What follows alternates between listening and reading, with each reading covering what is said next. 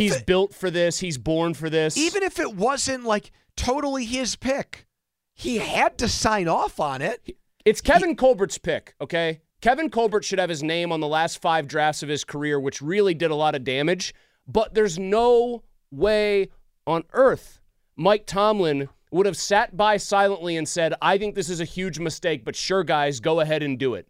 Because guess what? If he felt that strongly about it, I don't think that pick would have been made. Exactly. If Mike had slammed his fist on the table and said, you know what? This is a huge mistake that we're going to regret for years. We need to just go with Mitch this year and Mason, and this is just a bad year at the position. They wouldn't have drafted one. Of course he wouldn't, because Colbert got to walk away. Mike was the one that was going to have to live side by side and be a roommate with Kenny. He was going to have to be the one that was holding hands with him for the next however number of years. Kevin was on his way out. So if anything, even if for most of their career, and I don't even believe this is true, but let's say going into most drafts, it was an equal partnership. The last one when they worked together, it should have been more about Mike. Because Mike was going to have to inherit all this stuff and do it all on his own because Kevin was going to be gone. So I don't want to hear, Mike is a very smart guy. He went to law school. I don't think you can't just hide behind, we don't actually know how things get done.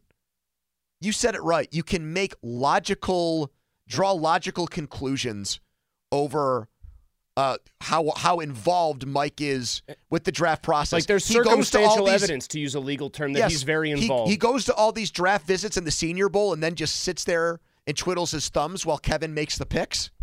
Well, no, we don't know. Does Art Rooney he wouldn't even say necessarily that Kevin's making the picks. Does Art Rooney just get involved in the 3 of them huddle and then a piece of paper with a name on it emerges and nobody knows who actually wrote the name? I'm just tired because other franchises, everybody knows. When the Dallas Cowboys make a pick, it's ultimately Jerry Jones's pick, is it not? He has a guy that I know he trusts down there who's like his second in command, but it's Jerry Jones's pick. He's the de facto GM. Yep. Everyone knows that. I don't know of another team where if we asked Mike Florio who buys the groceries, who builds the roster, I don't know that there's another team where Mike would say, guys, I got to be honest, we don't know. They do such a good job of shielding any of themselves from blame. Some of the national media, I'll give them credit. We played Kyle Brandt. Stephen A. Smith even said it yesterday, and we played it. Like, some of them are starting to be nudged in the direction of finally calling out Tomlin for things. Then you have others that are just, in Tomlin, we trust in their loyal to the hilt all the way. But Mike did allow there, he did say there, I don't think Kenny Pickett is an NFL starting quarterback. Okay, so if Mike Tomlin brings back Pickett as their starting quarterback next year, what is Florio going to say then? Maybe it was an Art Rooney decision. Exactly, we that don't he know was who forced to actually do it by somebody else. We don't know who actually did it. It might have been Art telling him he needs to do that. Then why would Mike want to coach in a place where he gets told what to do by the owner? Well, maybe it wasn't Art, but maybe Kenny hypnotized Mike. I was telling somebody about this. You know what the word enervating means, Pony? I know you do. Yes. Makes you, you're exhausted. It's just, I love that we get to talk about this for a living, but the actual nature of the arguments themselves, as they come from us and probably most of the local media versus national media and some fans, it just becomes so exhaustively circular. They say the same things in the absence of any evidence to support the claims. I feel like we're sitting here correctly deducing what happens, and it's like it's spitting into the wind. And then what I'm left with, and I don't know if you feel the same way, I certainly don't want to speak for either of you two, aren't you guys left with an overarching feeling, though, or maybe you're not, that this is all just going to be same old this offseason? That Donnie's in the end, threw it's out going there to be he that thinks way. there's a chance Faulkner and or Sullivan come back as the offensive coordinator. I think next year we are talking about this on August 29th or whatever. Well, we're not going to get fooled again here on the PM team. Kenny Pickett's had a nice preseason, and he'll start the season as the starter. But with offensive coordinator Mike Sullivan in place, we can't expect much of anything. 9-8, Steelers somehow have a winning season, either lose in the wild card round or miss the playoffs. Art's going to tell us it was a great year. Steely McBeam got hurt in a tragic drawing accident, and the Steelers had to overcome that. Well, as of right now, who would you guys say is the betting favorite to be the Steelers' Kenny Pickett, offensive coordinator? The betting favorite to be their offensive coordinator? That's a good question. Because I don't agree with you that it's just going to get handed over to one of those two people. that are already on staff. I do think it's going to come from outside the organization. So I really hope it does. I will be very happy it does. You know what's sad here? If I were making a chart, I'd include names that like really piss me off, like Luke Getsy, Alex Van Pelt, because I just think there is such an incurious approach to it on their part. Hey, does the guy have Pittsburgh connections? Like they think that matters to fans, whether a guy played at Pitt, went to Steel Valley. You know what I mean?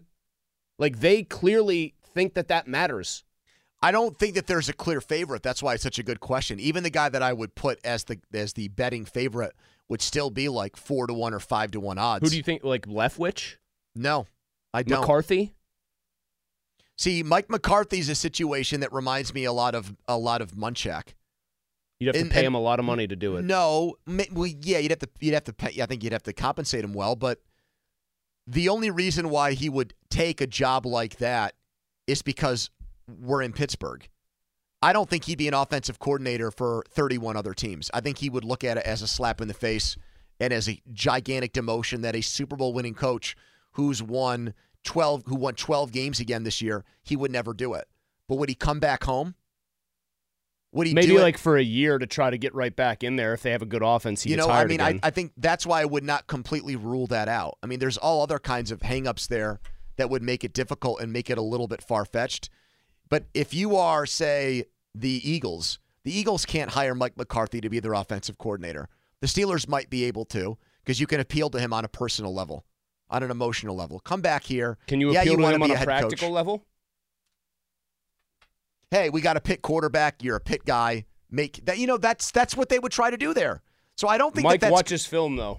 I don't think that's completely off the table. But I would not make Mike McCarthy the betting favorite to be the Steelers' offensive coordinator. I think it's more likely it's somebody like Jay Gruden, John's brother, somebody like that, who's done it before, who has offensive play calling experience and has a connection to Mike. So you don't think Faulkner or Sullivan are among the favorites? I'd put him in like the top 5, but I would not make either one of them the favorite. I think that I'm just like so accustomed to them doing moves like that. Sure. Like, hey, we like to promote in-house around here. Well, it would be easy for them to do it. We think our guys know the most. Art could say that. We like the offense's look. By the way, to circle back to Watt for a second and what he said there about playoff win, he is dangerously close to becoming this era's Dick Butkus. Great Hall of Fame player, no playoff win. Even Barry Sanders, who we look at they were in the NFC title game, weren't they? Yeah. In 91. They lost to Washington. They got crushed, yes. But he had the game before that is his famous run against Dallas where he runs into a pile of humanity and pops out the other side. I'll give this test to Donnie. He can look it up during the break. And Butkus is going back to the 50s and 60s. Try to find a player in the modern era since the merger who's a Hall of Famer who never won a playoff game. Are there 10 guys? I mean, that's where Watt's at right now. Megatron? They never won one. That's a great one. Good job off the top of your head. Because he's already in, right? Yeah, he is in. I mean, I feel like that's one of the very few guys that you could even name. But that's the territory he's in right now, man. That's where he's at. Yeah, I mean, I thought, I just off the top of my head, like I thought of some, like, big-name defensive guys, like through the 2000s and into the 2010s. Even some of those linebackers that I know are, like, short career but absolutely Hall of Famers, like Willis and Kuechly. They both got very far in the playoffs, and some of them even more than once.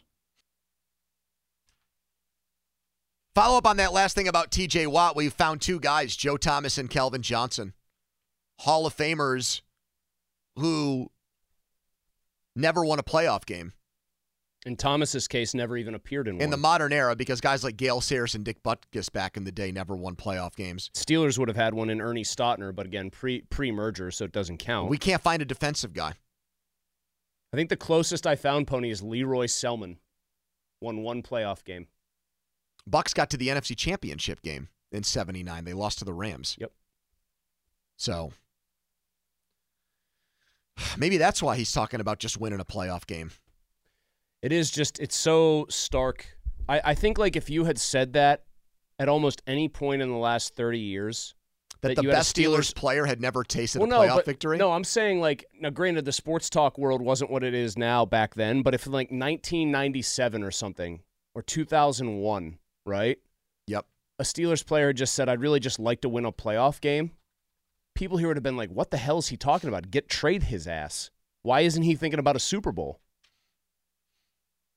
Imagine Greg Lloyd going, just once I'd love to win a playoff game. By the way, our listener texted and just found somebody. Who? Cortez Kennedy, Seattle. Appeared in only one playoff game, so that's the company he'd keep. Who's that listener? Good job. It's somebody with an inappropriate Twitter name. All right, All Access with Aditi starts right now. Aditi, your reaction to Mike Tomlin telling his players he's coming back? Not even remotely surprised. So you and I have discussed this, haven't we? Like, obviously, and a season like this where he's doubted in every way, that's all the more reason to want to come back. Sure, but when guys like Glazer and Schefter put it out there, you got to at least pay attention to it. I mean, especially maybe Glazer. to some degree, Glazer. But you also no. Yes, but you can't see through that. You can't see that there's some frustration on the Tomlin side that he's not more appreciated, that there's not more of a recognition of the things that... By who, though? Fans or his ownership? Because owner, I think, appreciates him a ton, and I don't know how leaking something to Jay Glazer would help him with fans he doesn't feel appreciate him enough. I thought it was a leverage play, by the way, Aditi, that he maybe knows that there's going to be an extension talk coming up, and he wants certain conditions as well as money. He's already, you know what? He's already one of the highest paid coaches. And what are the conditions? He already has as much power as he'd want. I don't know. Really? You think that there's any fight about any of that? I actually don't, but I do wonder, is there going to be strings attached to the offensive coordinator hire? Who makes that? Does he make it? Look, we've already talked about this. Art Rooney has more incentive than he's ever had before, financial incentive, to make sure that this team performs better on the field. This isn't just about family pride. This isn't just about family name. This isn't just about legacy. This is Art Rooney now has more incentive to make sure that this team is incredibly successful on the field. So is that your way of saying you think Art will have the most say in who their next offensive coordinator is? I don't know if there's a most say. I just think that if there were any time, we know that Art Rooney is a very non-confrontational person. We know that he is not quite the sort of personality that Dan Rooney is, or that the chief, we are told, was, or at least I've never had an experience in that way. Mm-hmm. But I do believe that he will have more input, and there is incentive for him to have more input, even if that is not necessarily his inherent nature. Do you think Art will go outside maybe what I wouldn't call a comfort zone, but it usually seems like there's a Pittsburgh connection with a lot of their coaching hires and a lot of front office. Andy Weidel obviously is from here. Like they either coached here, played here, or were from here. Do you think and are elevated from within? And correct. I Things mean, that frustrate. Do you think they might go away from that? Well, yeah, that's what I'm saying. Do you think what I was going to get to, Aditi? Sorry, it was a laborious question. Is with more incentive than ever to have a good product on the field, it hasn't really worked all the time, or even often lately doing it that way. Do you think they might go outside of their collective or Art's collective or his personal comfort zone with this kind of a hire? I think it's too smart of an organization not to. We're not talking about people that are stuck in their ways, that are doing, like what we saw out of Cleveland today. That's where you're just sort of certain organizations don't necessarily surprise you. Wait a minute, just to make sure our listeners know what you're talking about. You're talking about firing Alex Van Pelt as the offensive coordinator, right? When you say that, and Stump Mitchell and T.C. McCartney. These are other offensive assistants, I'm guessing. Correct. Okay. So you're talking about Stump Mitchell is the running backs coach who's been an NFL running backs coach for more than 2 decades, who is universally respected, who lost arguably the best running back in the game and got 2 guys that had never been anything and 1 guy off the couch to still perform. You've got T.C. McCartney, a young tight ends coach who got the best year ever out of David Njoku and production out of a tight ends room. And you've got Alex Van Pelt, who had to prepare 5 different quarterbacks, and a team that had all sorts of all-pros sitting on IR, and yet they somehow made it. Now that you say that out loud, it makes no sense that the offensive coordinator would get fired after a season like that with so much upheaval. Where they made the playoffs, where they overachieved. I mean, Joe Flacco off the couch. But anyway, I digress. The thing here is, and because we're limited and we don't get the whole hour here, I think the bigger thing here, and I spent a lot of time today talking to a lot of Steelers that I spent a lot of time with when I was in that locker room regularly. The biggest thing to come out of that game, in my mind, is what Najee Harris was talking about internal, in-house. He didn't use the word policing. I'm going to use the word policing.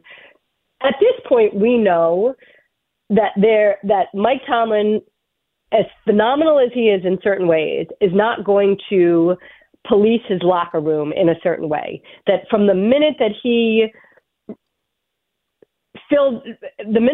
replaced Bill Cowher, he has expected the grown men in his locker room to manage certain things within that locker room. And I'll go all the way back to when Antonio Brown had those unbelievably stupid touchdown celebrations.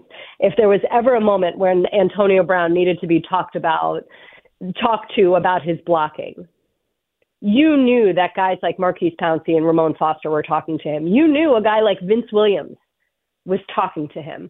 You knew that there was enough internal veteran leadership that this is why Mike Tomlin hasn't had a player leadership council. Almost every single team that I go to has a leadership council. And it's beyond the captains. It's a group of 10 guys. Sometimes it's even 15 guys. And they regularly meet with the head coach to talk about internal things. They'll sometimes go to a head coach and say, you need to come down on this, or a fine for missing a meeting is not enough. It's not serving as a deterrent. Certain wide receivers are only seeing that fine as a cost of doing business. You need to do more. Mike Tomlin's never had that because he's always had a locker room that internally managed situations like that. And so when I hear Najee Harris sitting here, and I know, and Pony, you know, I texted you that in the middle of the night when I saw that clip.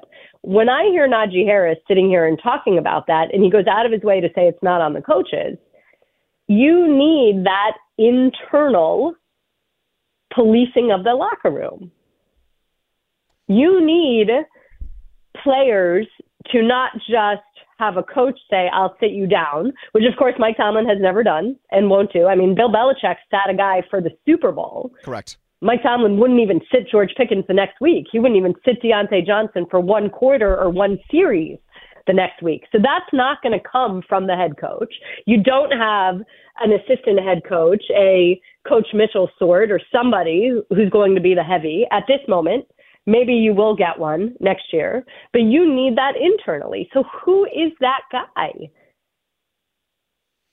I'm happy that you clarified that it was you that sent me a text at 12:30 in the morning because my wife was wondering, and she thought it might be hard to believe, maybe like a lover or something, Mulsey. I know after Amanda, it was just that went viral. Sorry, Amanda. Don't you show her your phone? Like, aren't you just like, it's just Aditi? But the buzzing went off, and she's like, what's going on here? Who is that? And I'm like, oh, it's Aditi. She's like, why is she texting this late? An 18-wheeler could drive through my bedroom at night, and Alex wouldn't wake up. I'd be good to go on that front. Aditi, we'll talk again Is next. Is that why you never responded? Because I was in trouble with Amanda? No, it was just the baby was. We got a combined 2 hours of sleep that night. She wanted to play at midnight. She wanted to have fun in games and not sleep. So. Well, she was trying to put you in a better mood after that loss. Wait, you're going to let me say all of this and you're not even going to respond? We're not going to have a conversation? It's just going to be this one-sided thing? Well, we're going to... Is that how that works? We're going to have to follow up on it next because we have to go. But yes, we will respond to it. But thank you. We'll talk next week. All right, great. Bye guys. Bye. Time for the Donny Football Debrief. Donny's unique look at football, and it's brought to you by the Iron Rock Tap House. Come see what everyone's talking about. Mr. Football? The Debrief, January 17, 2024. I want to get back into a topic that Aditi did bring up. It was the news broken by Josina Anderson this morning. The Browns just cleaning house on their offensive staff. Alex Van Pelt, the OC, out of there. Running backs coach Stump Mitchell, who has the epic white Santa beard and the dreadlocks combo. Epic looking human. tight ends coach T.C. McCartney. He's gone. Bizarre move, given what the Browns' season just looked like. They won 11 games. They got blown out in the playoffs, but their star running back, who I think is without question a top 3 player at the position in the game, out for almost the entire year since week 2. Quarterback issues all season long until Joe Flacco gets pulled off his couch. And did you mention all the offensive line injuries that they endured? Yeah, they lose half the offensive line, in which they have one of the best in the league. Joe Flacco has a great month plus of play, and when it comes down to the tight ends, Njoku became a star. Like, I kind of laughed at them giving him such a big money deal last year. He became a legit player this season. You know what, though? And it just seems bizarre that they would clean house and seemingly not be satisfied. They were tied for 10th, I want to say, in points per game this year. So that point, that last thing about how the Browns season ended the same place the Steelers did, and even though we can look at their situation and think, well, they really didn't underachieve offensively, and yet they're demanding more, asking more out of their assistants, like, that's the kind of higher standard you want the Steelers to hold their coaches to. Ultimately, though, I think the Steelers and Browns come out of this season with the same kind of hollow, empty feeling. Yeah, we finished with a winning record, both teams did, and we made the playoffs. The Browns got blown out even worse than the Steelers did. By the team that they traded 3 picks, 3 firsts to get a quarterback that they're not even sure will be good. And both have quarterback quandaries.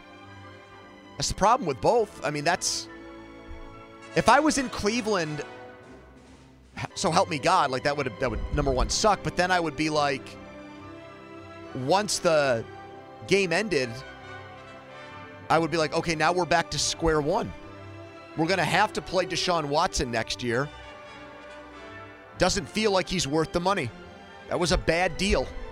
That was a trade that we regret, and now we got to try to make the most of it when his cap hit takes a considerable leap and jump next year. So I don't think that team's any better off than the Steelers. Obviously, Cincinnati is, even though they finished in last place, because Burrow comes back, and they're now going to play the easiest schedule of any team in the division. So that is a huge head start for them next year, and as much as I get on Lamar Jackson, they win a ton of games with him. Playoffs, we'll find out on Saturday if he can get rid of that bugaboo. But right now it feels like the Steelers are playing for third place next year. I'm going to do a little bit of devil's advocate behavior here about the Browns. When you decide as an organization you're not happy with a particular group of coaches like this, presumably you have some reason. Whether it's the right reason or not is going to end up being, that story gets told by what happens next. But they at least decided something wasn't to their liking and decided to act on it. I understand as I say this out loud, it could blow up in their face spectacularly. Because most things do with them. It could. Yep. Yeah, and it very well might. But I think you have to, especially in this town, where one of the things we continue to talk about is how intractable the entire organization is about changing anything that they do in any significant way. I have to at least give another franchise credit for deciding something was a problem and deciding to act on it, instead of just letting it fester or just assuring their fans, you're the idiots that don't get this. We're all good here. Don't worry about it. Yeah, I mean, and I'm glad that Aditi feels like that the Steelers will go outside and thinks it's like a foregone conclusion. They'll go outside for their next OC. When she said they're too smart of an organization not to, I thought, man, they're very much a stubborn enough one to do exactly what we all think they're going to do. That's the exact thought I had. Like, okay, they might be smart, but they are absolutely among the most stubborn across the board. And they think that their people are always the smartest ones and always the best options. I think with player acquisition, they've obviously started to do things differently. And I give Tomlin, that's something I will give Tomlin credit for, working with Khan and Weidl to shape the roster in a way that I think is more in line with today's NFL. If it was Tomlin and Colbert, they wouldn't have gotten Jones and Porter. I agree. I steadfastly believe that. I agree with that. But I haven't seen that trickle down to the way Mike picks his coaches yet. Maybe they'll tell him, you know what, I'm going to hold out hope for one thing, and it's a Hail Mary shot. That whenever Mike sits down and it's with presumably Art and maybe there's a sit down with Omar and even Andy, like the brain trust here, that they sit down and tell him, we're helping pick, we're going to have major input, all of us, on who the next coordinator is. I have faith in Kahn and Weidel. I have faith in that combo. So hopefully they do have input, because I do think those are two of the guys that have kind of twisted a little bit of the modern-day moves into the organization. I think Omar knows what good modern football looks like, and I think Andy knows how to find guys that help you play good modern football.